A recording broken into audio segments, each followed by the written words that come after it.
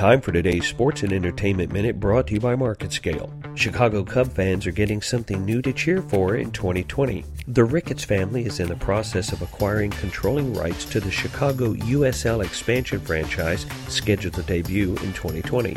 The new entity, which will be known as Northside Entertainment Holdings, will receive all game day revenue from a new stadium scheduled to be constructed as part of a 70-acre riverfront mixed-use development in the Lincoln Park and Bucktown neighborhoods. There are additional cross-promotional opportunities with the Cubs as well, including the potential for a yearly USL match at Wrigley Field. The potential Cubs TV network could also be a possible point of broadcast once the current broadcast agreements expire in 2019. This new USL franchise could also be an opportunity for the over 100,000 fans on the Cubs season ticket waiting list to have another team to cheer for on the north side. I'm Sean Heath, and this has been your Sports and Entertainment Minute.